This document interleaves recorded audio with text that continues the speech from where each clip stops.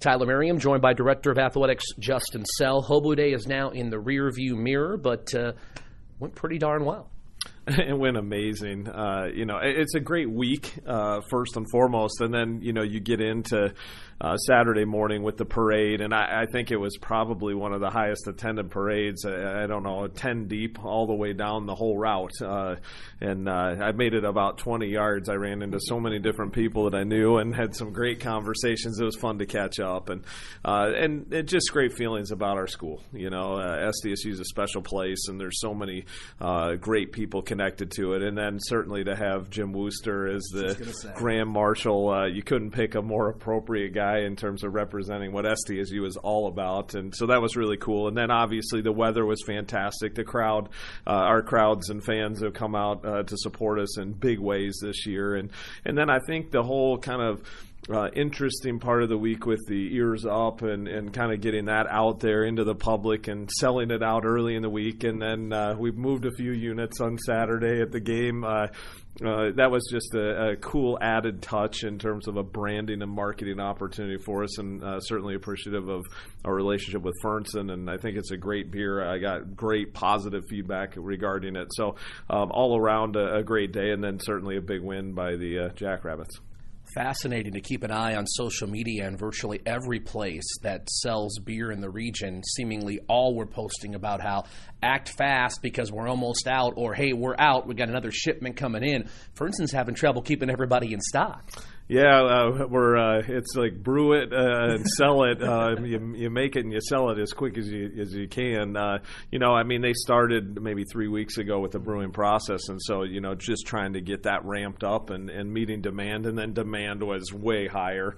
But I'm not even sure if they were producing it 24 hours a day, 7 days a week. We were going to keep up with demand, but they're getting there. They're catching up for sure, and I think it'll be more available as it kind of gets to retail across the state as well. That's one of the reasons we utilized Fernson and appreciate that partnership, because we can distribute it all across our state. So it should be coming to a place near you sometime soon, and hopefully everyone's enjoying it and continuing to purchase Ears Up.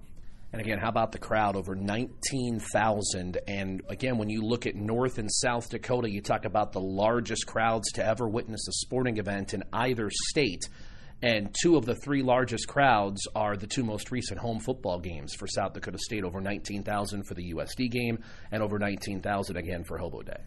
Yeah, it's been really cool. Our students are showing up and providing a great part of the experience and home field advantage.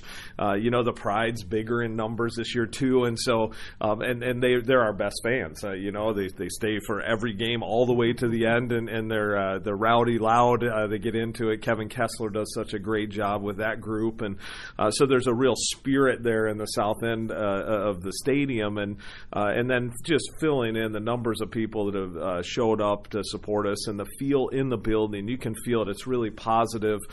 People are having a good time. Obviously it's helping our team be successful, but to set attendance records, and look, every year we've set one. It's usually been when NDSU's on our schedule, and that's for obvious reasons, and Dakota Marker game, and they travel well. To be able to do that in a year where we're not playing NDSU at home, and arguably from a name recognition rivalry standpoint, maybe less teams that hit that mark. And so it's really impressive to see what our fans have done this year, and I think people are having a good time. Perfect weather all season. Hopefully we can get one more out here on November 12th, but big game today to really set the table for Senior Day next week, and hopefully close this thing out. Touching on last week just a little bit more, I joked about it with John Stiglmeyer on the radio show on Monday night. His team has shown over the past few weeks you don't necessarily have to get off to the greatest of starts to win football games. But as we saw on Hobo Day, it does make things a little easier when you jump ahead early.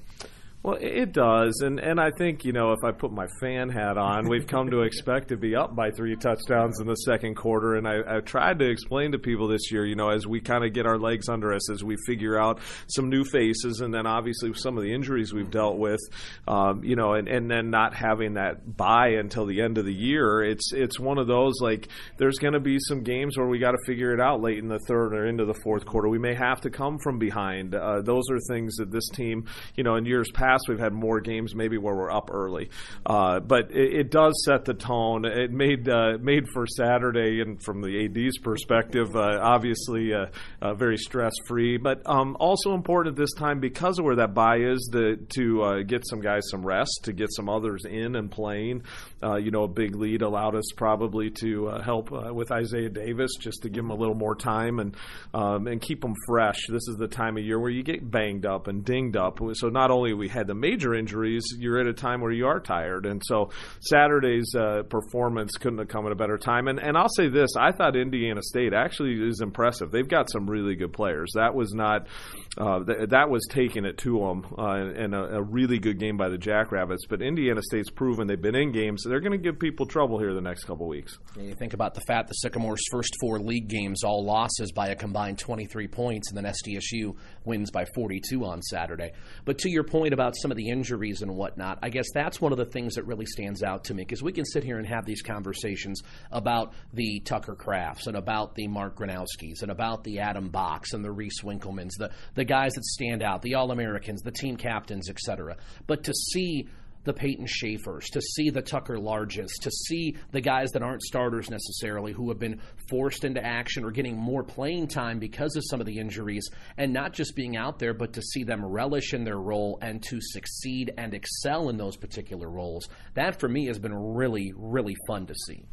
Yeah, and at a time when you're playing basically 3 rivals back to back with 2 on the road, and you're working new faces in, and it shows you the depth that we have built, the talent and the confidence that everyone has from coaches to the other players around them. They expect guys to come in and be able to play because they're good. But nothing replaces experience, and you can have all the talent in the world. Getting reps matters. And there's for us that sit outside, football's 1-0 every week, and we all know that, and that's what they should do.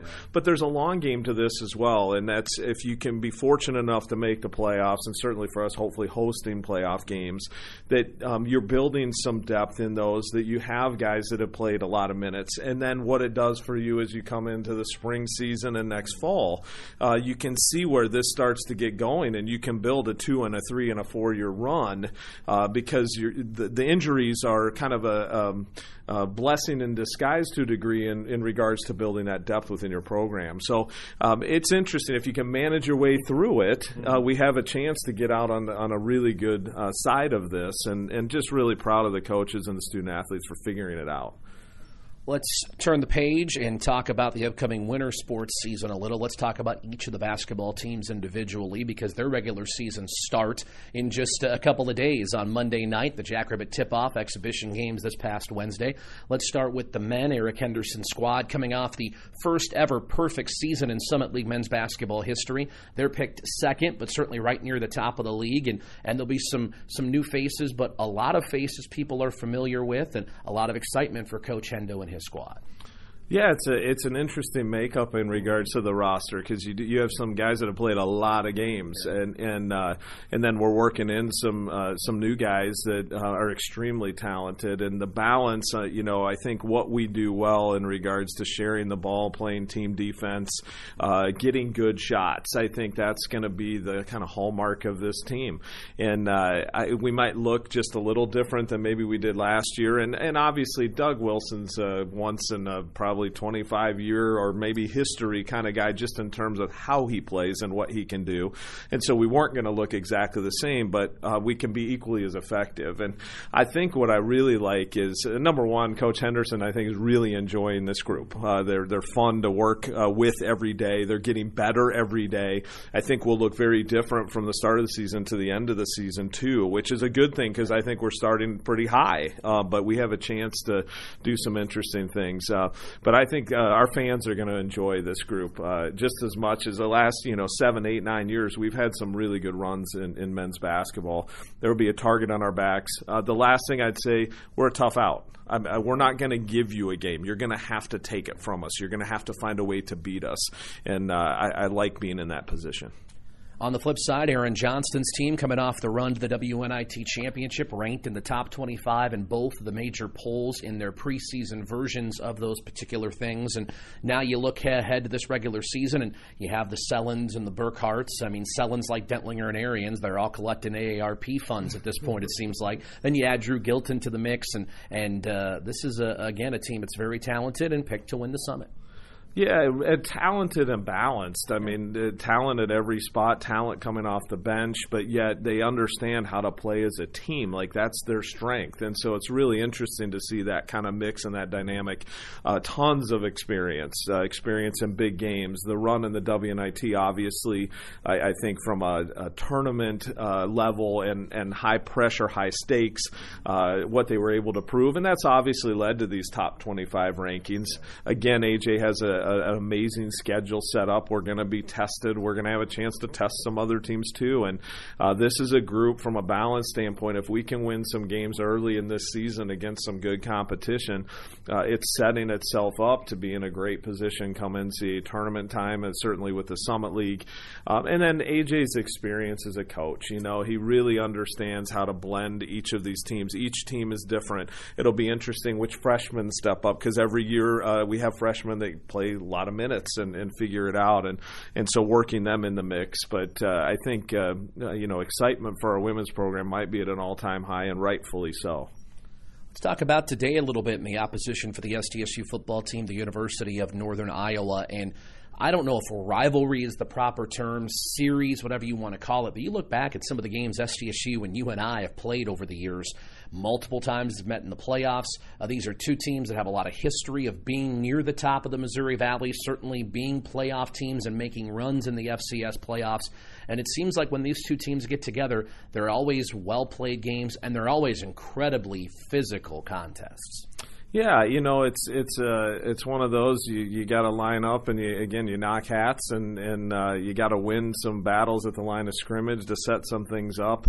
It's been interesting in regards to the home team has struggled in this series to a large degree, and so and then Northern Iowa, we typically play them kind of later October, 1st of November, and they're in kind of playoff mode, and many of these years they've needed to win these games, and again.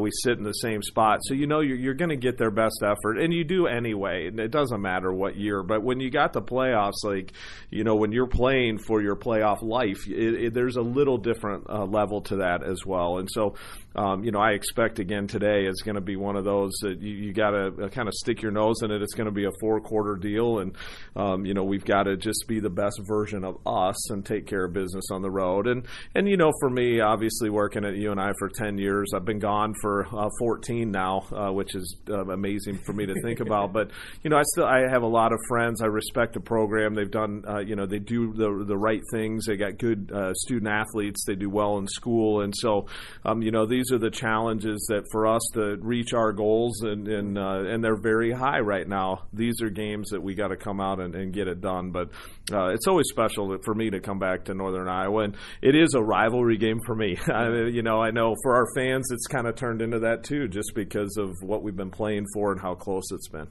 Well, it should be a lot of fun today. Great atmosphere expected here in the Unidome as South Dakota State, the number 1 team in the FCS, traveling to Cedar Falls this afternoon to take on the Panthers of Northern Iowa. Enjoy the game, Justin. I will. Thanks, Tyler.